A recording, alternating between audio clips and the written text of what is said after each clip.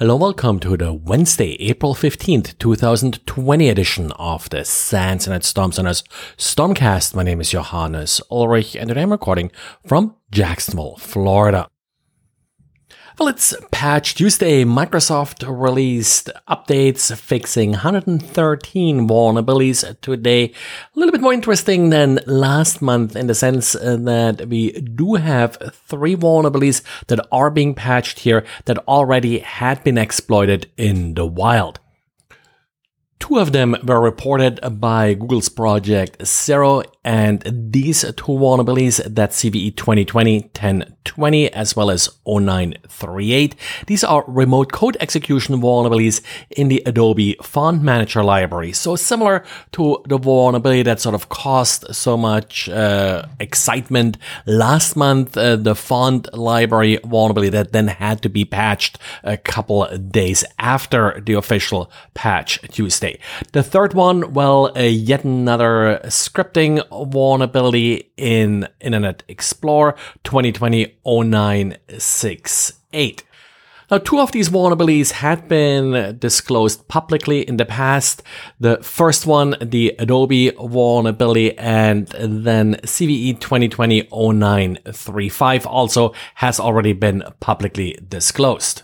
CVE 2020-0935 is a OneDrive privilege escalation vulnerability, so not quite as critical as these remote code execution vulnerabilities, which is why it only got a rating of important.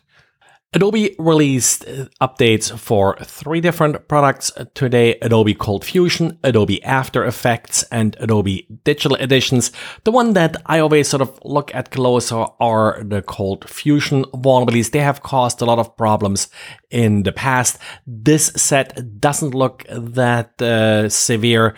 The severity is only rated as important. It's mostly denial of service and privilege escalation vulnerability.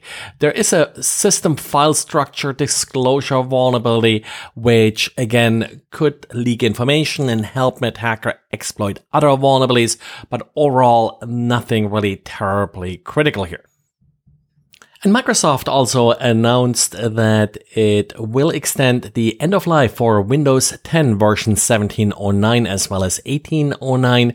These versions of Windows 10 were supposed to be end of life today, April 14th, but they will now receive support until October 13th. So October's Patch Tuesday. Now the Windows Server version 18.09, that's data center standard. It was supposed to expire May 12th. It will now receive support until November 10th. In addition, other systems like SharePoint, Dynamics, and such also got extended end-of-life deadlines. Now, one of the most dangerous attacks, of course, is if an attacker gains persistence to a system by actually modifying the BIOS. And there have been a number of approaches to secure the BIOS.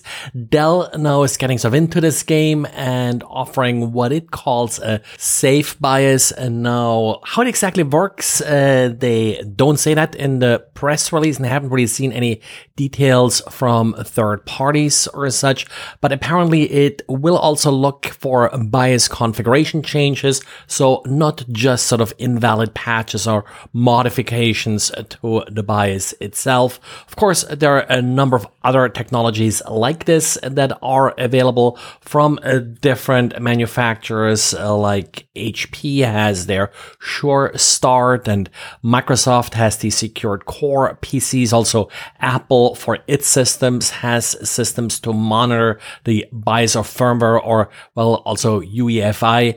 Not actually sure if Dell's Safe BIOS will work with UEFI, but often sort of UEFI is kind of mixed in with the term BIOS, so it could cover both. Well, and that's it for today. If you have a minute today, please leave some good comments in your favorite podcast platform, YouTube, iTunes, whatever you're using to listen to this podcast. And it's always available also via Amazon's Alexa as part of your Flash briefing. That's it. Thanks for listening. Talk to you again tomorrow. Bye.